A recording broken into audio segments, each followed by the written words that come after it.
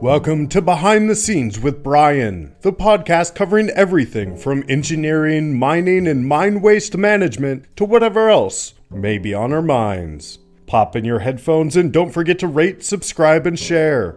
And now, here is your host, Brian Ulrich.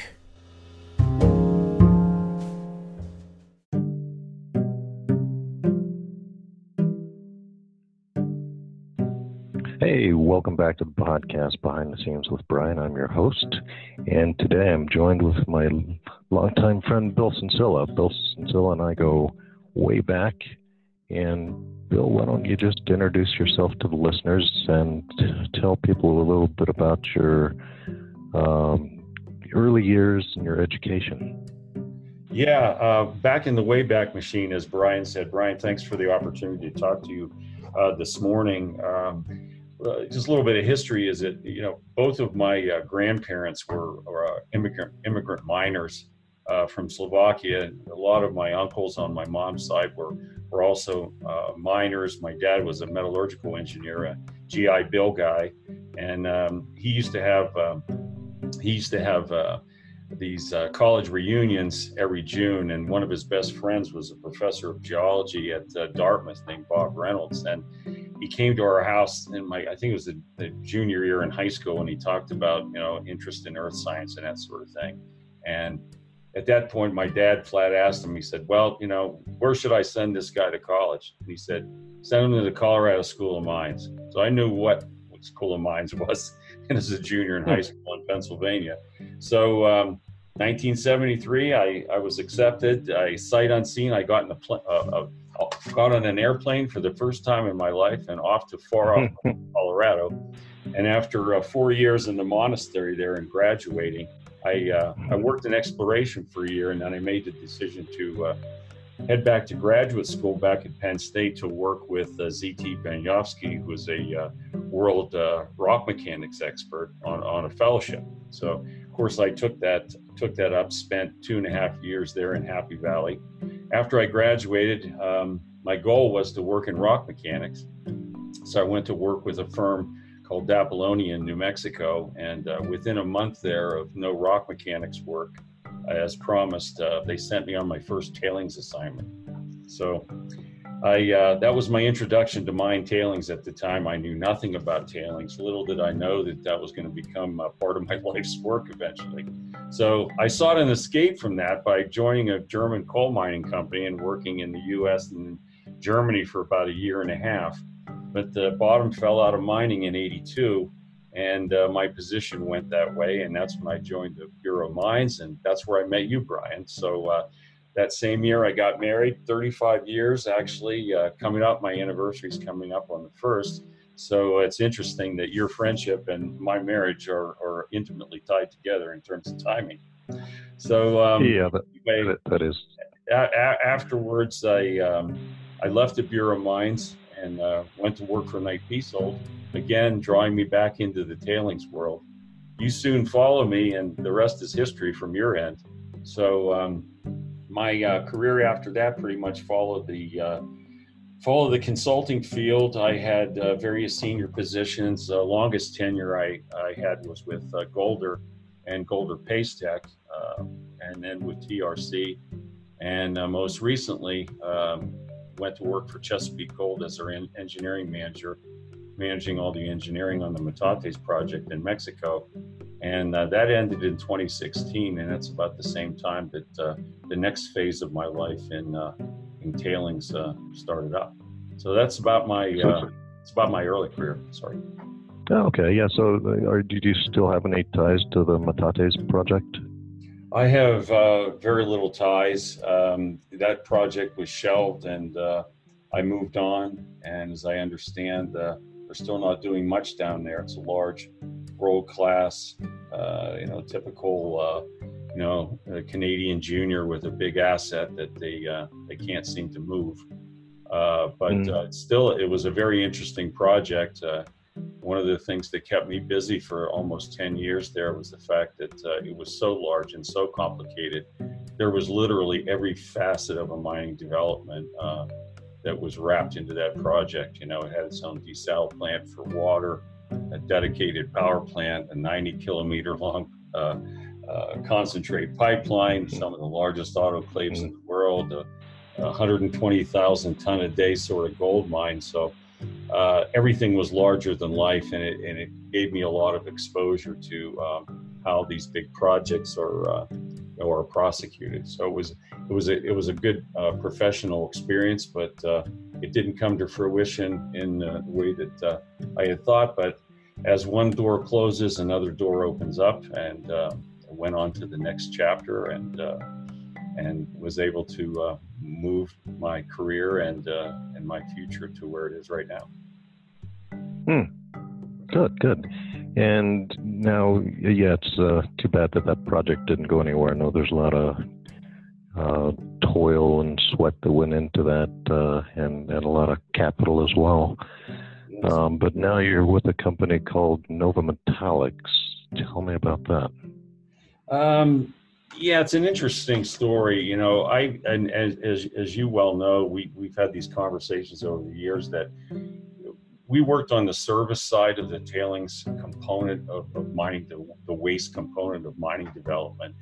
And it always was sort of like, it was viewed through the perspective for most companies as just a total liability. There was no asset value there. And over the years, Right. I began to convince myself that this absolutely was not true. And so through associations and through kind of my knowledge of some historic mining districts, what I was able to conclude was that companies, reprocess waste over the years. There's nothing new about it, but and I tried to sort of rationalize in my own mind why companies with these vast assets at their disposal, no pun intended there, would opt to completely overlook them. And this is endemic in the industry. I mean, there's opportunistic cases where people will process tails here or use it as a foothold to generate some free cash flow to go back underground or refurbish an old operation. But no one's really focused on historic tailings as an asset class. And when you do the research, what you find is that there are literally hundreds of thousands of these deposits just in the Americas. That's the legacy of more than 400 years of metal mining. Was the old guys threw this away, and it really didn't start to accumulate as a substantial something that you would take a close look at until the advent of bulk mining in the late 1800s and early 1900s. Before then, things were very high grade. They didn't really produce a lot of waste. But as modern milling and larger scale mining, started to take hold, the volumes of those deposits, particularly ones produced from, let's say, the 1880s up until the World War II time, fairly substantial in the grades that they mined. And even with the recoveries, even good recoveries at those times, they threw away a lot of valuable material in these wastes. And so we, a group of partners and I got together and formed Nova Metallics in 2015, 2016 timeframe with the express purpose of trying to build a portfolio of these assets, identify those that were the highest value and the highest potential returns, and then eventually to access some financing, build the company, and then to put one or more of these into production and gradually scale them over time so that we could actually demonstrate that we could be a sustainable producer of metals. So that started in 2016, and we struggled a lot in our first 2 years. We managed to bootstrap a couple small projects in Arizona. One of them, the San Eloy project, which is a silver-rich historic tailing deposit, relatively small. We've been able to advance that one all the way through feasibility, and we're now looking at lining up a capital finance within the next 45 to 60 days that should put that project into production, sometime in the third quarter of next year. But the the whole thing is built on the premise that these are overlooked, undervalued, and really underappreciated assets. And our whole story is really about aggregating these into substantial resources, and then linking up with a qualified operator partner and accessing capital financing to take them all the way to commissioning.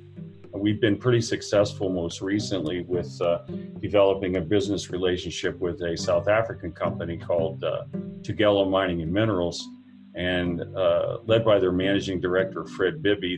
They've got 6 operating plants there, another one coming online early next year, and a successful history of operating solely tailings reprocessing plants, which was what we found to be extremely unique as a business and extremely complementary to what we were doing, because our real core assets internally are identifying, building resources and taking them through the feasibility stage, and not necessarily taking them through the EPCM into the plant commissioning and then eventually into operations. So was a major milestone for us recently, and that's an actively developing relationship. But in all places, South Africa and all places, being totally focused on tailings. So Right. it was a unique marriage, and that's where we sit today. But in 2018, we were able to attract a pretty significant outside investment that really allowed us to launch the company in a big way. And right now we've got a couple larger projects that we are developing in Mexico. We've got a really active pipeline in the U.S. and we look to these public-private partnerships as a way of accessing some of these historic wastes that never made it to the super fund or something like this, but are generally unnoticed, as a way of creating value for the public, creating value for our shareholders, and then with the sort of the triple bottom line on top of all that is to be able to do these things literally with no cost to the public.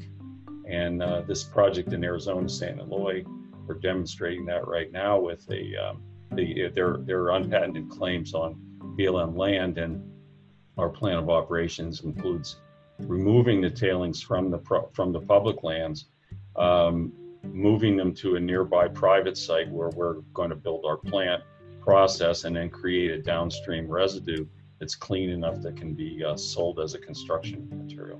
So, well, that's great. So not only are you generating revenue by reprocessing, you're also able, in some cases, to do some environmental cleanup and stabilize the tailings in a more environmentally friendly way than they had been before.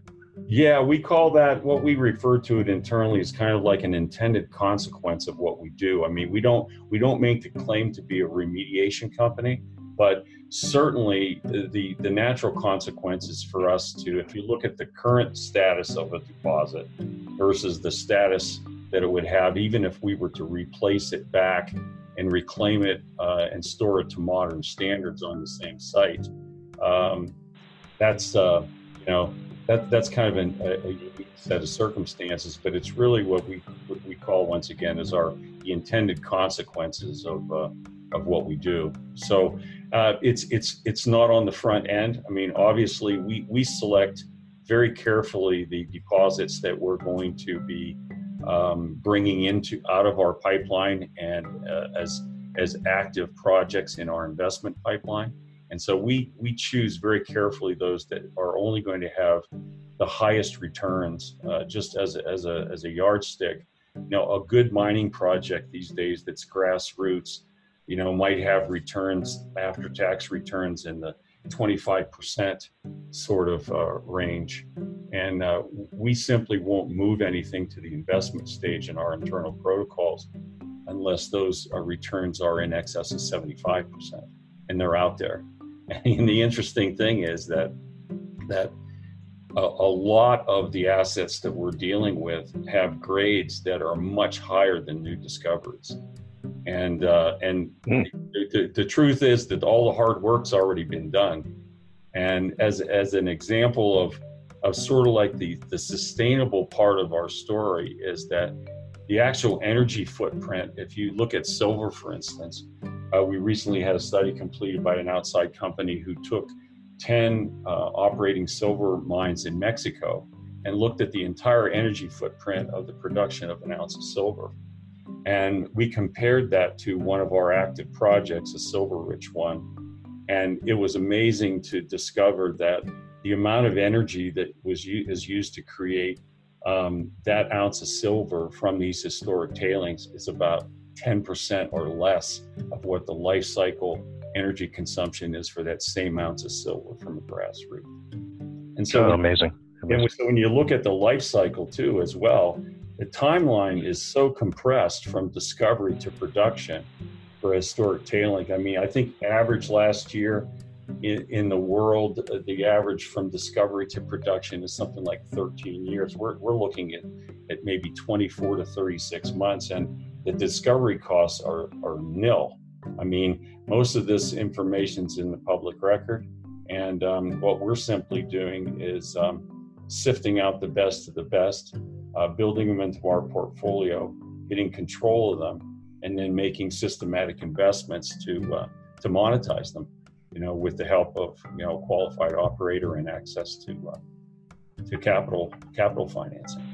So it's an exciting opportunity for myself and two of the other core technical partners in the Nova Metallics.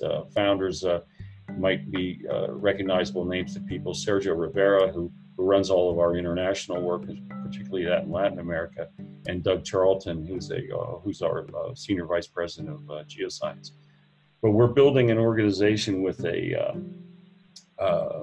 let's say a lot of close associates with relationships that we've built up for specialist consultants in fields like in geochemistry and metallurgy, all the associated engineering disciplines, and that's a result of this sort of long build up of sort of like this career experience with trusted advisors and friends that become part of this collective story that we hope to be successful with over the next months and years to come.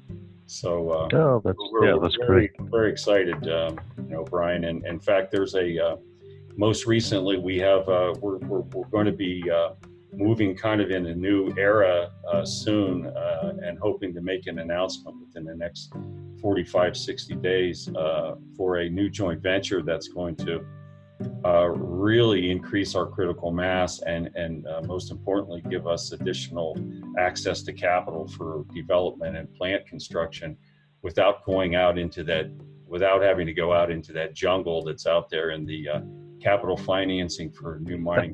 It's a very, very difficult road to hoe. So anyway, we're all excited and we're growing, and frankly, we're looking for talent as well. So that's great, and that's very encouraging. And I'll for sure invite you back after that announcement is made, so we can find out more about that. Very good. No, so we're really cool. I would be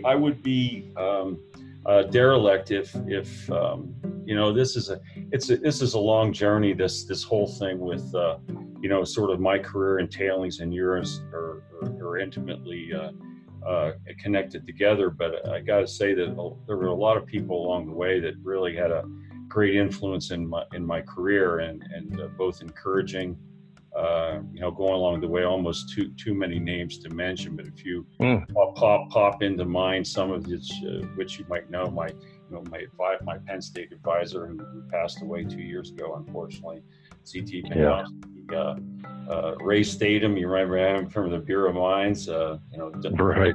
Don East from the old KP days, Dirk Van Ziel, and David Landrio, who's also passed on. But critical for me was my wife, who saw me through some really difficult times and kind of sticking with this line of work for so many years. So she's been my anchor, and can't really say too No, much about that as well. Like I said, 35. that's great. You and I are we're coming up on a milestone together. Our friendship and my marriage need to weather the storm for 35 years somehow, my friend. So Yeah, that's good. That's great. That's great.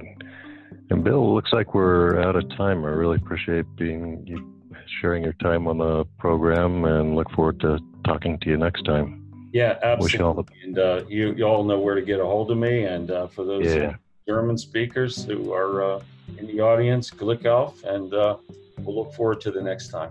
Thank you again, Brian. Really appreciate you. All right. Talk to Great. you. Thanks. Bye Thanks, now. Bill.